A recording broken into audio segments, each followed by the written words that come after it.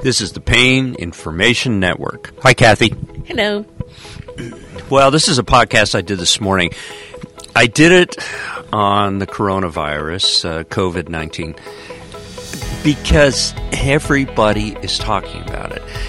In a year from now, of course, it's going to be hopefully behind us, and everything's going to be different. But for right now, at this juncture of our life, we have to kind of look at it as a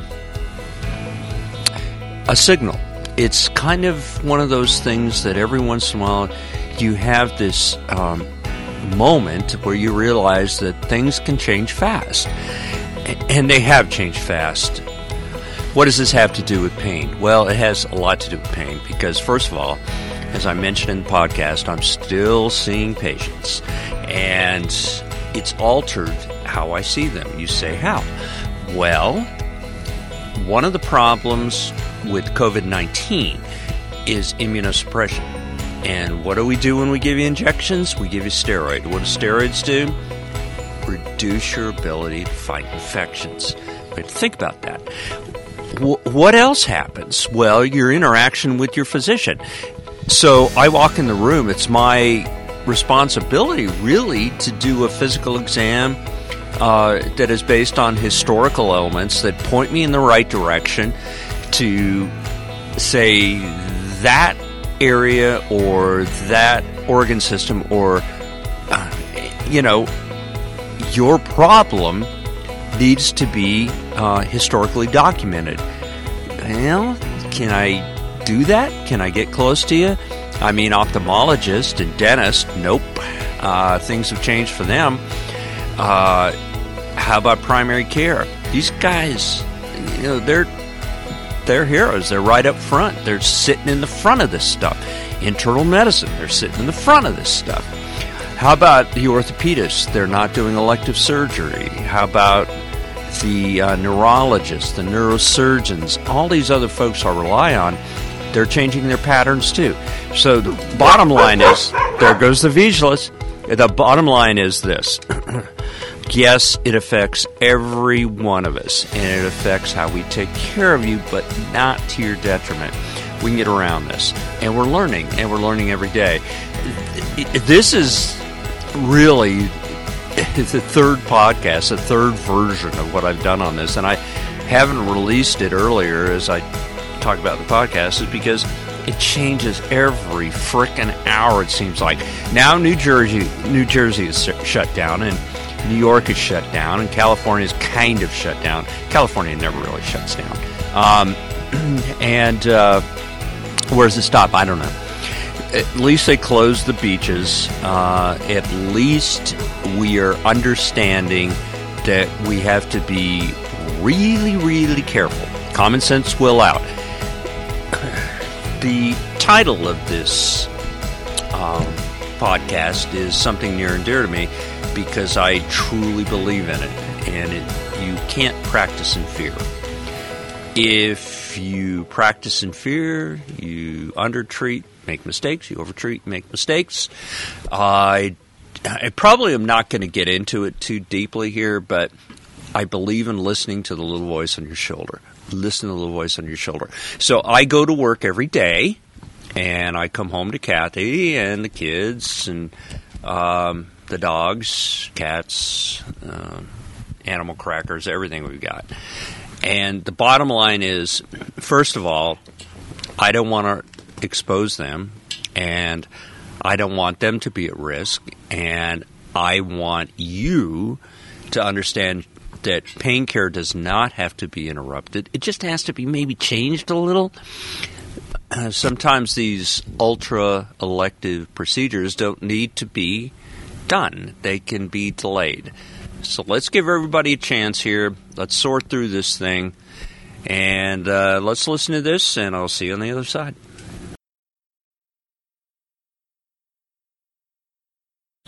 Welcome back, everybody. I'm going to go ahead and jump in on my opinions with COVID-19.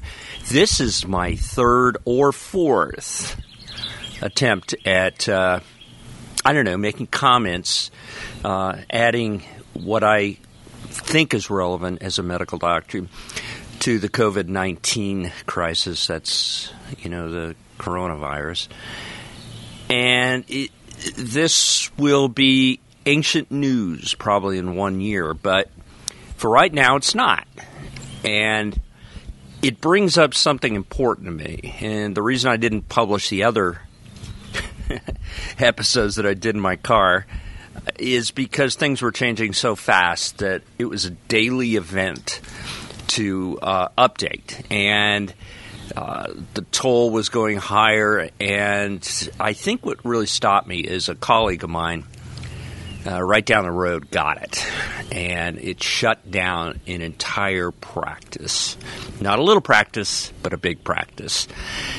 Which, I don't know, it was soulful. I am practicing, and I am seeing patients. And no, I'm not wearing protective gear. I am just being smart. I'm going to tell you how I feel about things. This is kind of important if I have a moment of wisdom I could convey to my colleagues, to my staff, my patients, and those that listen, is I will not practice in fear. That is a mantra of mine. It has been for years. I will not practice in fear. When you overtreat, you make mistakes. When you undertreat, you make mistakes. What you do is you stay level. There is no difference with this virus than others that I have been through. I take myself back to my training when HIV first started hitting the hospitals. There was this weird thing that popped up, and it was only on immunosuppressed patients that we saw this, and so we never thought we'd see it in our career. Kaposi sarcoma. That's this weird cancer on the skin that happens when people are overrun with immunodeficiency. Could be from a number of things. Steroids, could be from lupus, could be from a number of things. But we just didn't see it. And then this other weird thing happened called pneumocystis pneumonia. And it was a pneumonia that happened in immune-deficient people. And we never thought we'd see it, but there it is. So we'd go in a room and make rounds in our bunny suits, and we were full protective gear, and no one had a clue what was going on. I think, in retrospect, we had all the tools to make an epidemiological assumption, but we didn't do it right. Vis-a-vis, we thought being Haitian was a risk factor. No, it wasn't. There were 4 other risk factors. You can look them up on Google. But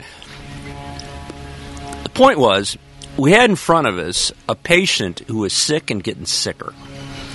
And we didn't know what it was from and what is going to happen to us. I mean, are we transmitting? Are we carrying? Are we going from room to room making things worse? Well, we didn't. And fast forward, you go to SARS. That's a respiratory problem we saw in the 90s. H1N1, saw that flu. I've seen a number of these roll through my practice. And you know what? The doctors that I learn the most from, and that's what it's all about. We learn from our colleagues. We learn from our paraprofessionals. We learn most from our patients. Yeah, of course, we listen to the family too, but what you learn is, first of all, less is better. Second of all, keep it simple. Listen to that little voice on your shoulder, right? The law of parsimony, 12th century, goes back that far. What is that? Well, the simplest answer is usually the correct one. That's true. And here we are with another thing called the coronavirus. And I'm going in every day. And I'm taking care of my staff. I'm making sure they are protected. My patients are protected. And hopefully we're not becoming carriers, which at the time of this distribution, we've had a couple scares. We had a patient get through our screening process. We have a form. They got through the screening process. They got in the back and they said, I have a fever and a cough. And we sent them, of course, to the ER. They got admitted. They developed pneumonia, damn near died. And as it turns out, they had pneumonia. But everybody was on edge. And should we have quarantined? Well, we couldn't have, because when we found out she was admitted, it was the same day we found out she was testing negative. So things happen fast. But keep it simple, and please, folks, don't put yourself in unnecessary harm. All you have to do is make it as reasonable as possible. Socialize, fine. Social media is awful, but, talk to people on the phone. Communicate as best you can if it has to be at some point of a distance, whatever. I mean, social interaction should not stop. Wash your hands. And that goes back well over 100 years. I've talked about this on a podcast, by the way. This Black Death that was occurring because doctors would go in and they would do autopsies early in the morning, and then they would deliver babies in the afternoon and evening, and all those babies died. And the doctor, who was a grandfather of a U.S. Supreme Court justice, said, wash your hands. And it was about 30 or 40 years before people heeded his advice, and guess what? It all stopped. Wash your hands. You'd be surprised at how nasty things can be with our just everyday interaction. My son won a science project and went to state finals because he went around a primary care office, and all he did was culture the newspapers, the magazines, and the drinking fountain and the like, and found horrible pathogens. And he almost got a state award out of that, but he went to state, and I thought it was pretty clever of him. But he knew intuitively, by keeping it simple, where stuff is and the stuff you want to avoid, and do the best you can to mitigate the problems. Okay, number 3. Mental health is very important. I just read on the internet one of our physician newsletters, it was Medical Economics or something like that, where they give doctors advice how to cope with coronavirus, because we're frontline. It's funny because I've started an anti-malarial. I know, but I did, and when I turned it into the pharmacy, they didn't want to fill it. They said, we're going to run out of all this stuff. And yeah, you may, but I'm on the front line. I need this. And so they did fill it. But it just goes to show you this hoarding mentality. And, when medical economics is even saying kind of like, chill out, docs, this is obvious stuff to us. And it should be obvious, but in the fray of the day, it's not always obvious. So anyway, I read that article with interest, although it was completely obvious, everything they were saying. All right, and finally, you must turn to those that you love, and those that mean something to you, and those that are important to you. Close family, friends, relatives. I mean, you've got to turn to them.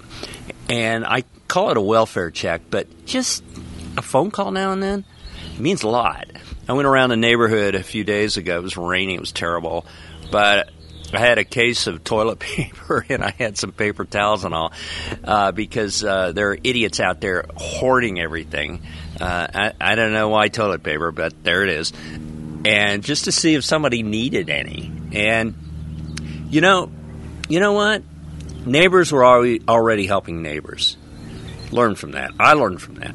So I think I'll leave it here because I might update this later, but basics are basics. When it comes to pain, when it comes to infirmity, when it comes to the realities of life that we must go through. And let's face it, life's not easy, and life has risk.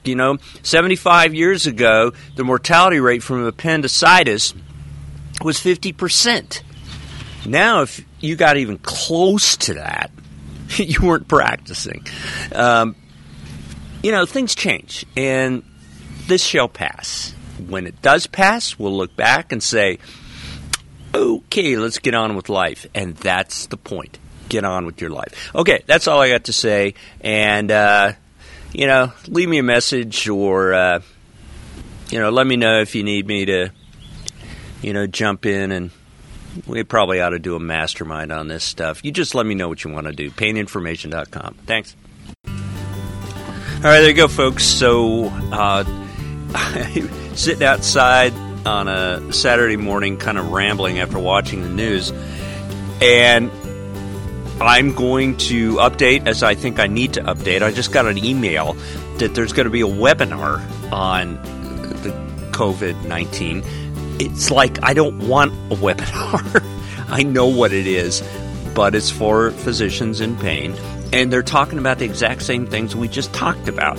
And that's, do we use steroids? Do we do procedures? Blah, blah, blah. No, listen to the little voice. You listen to your little voice. And I'll see you next time.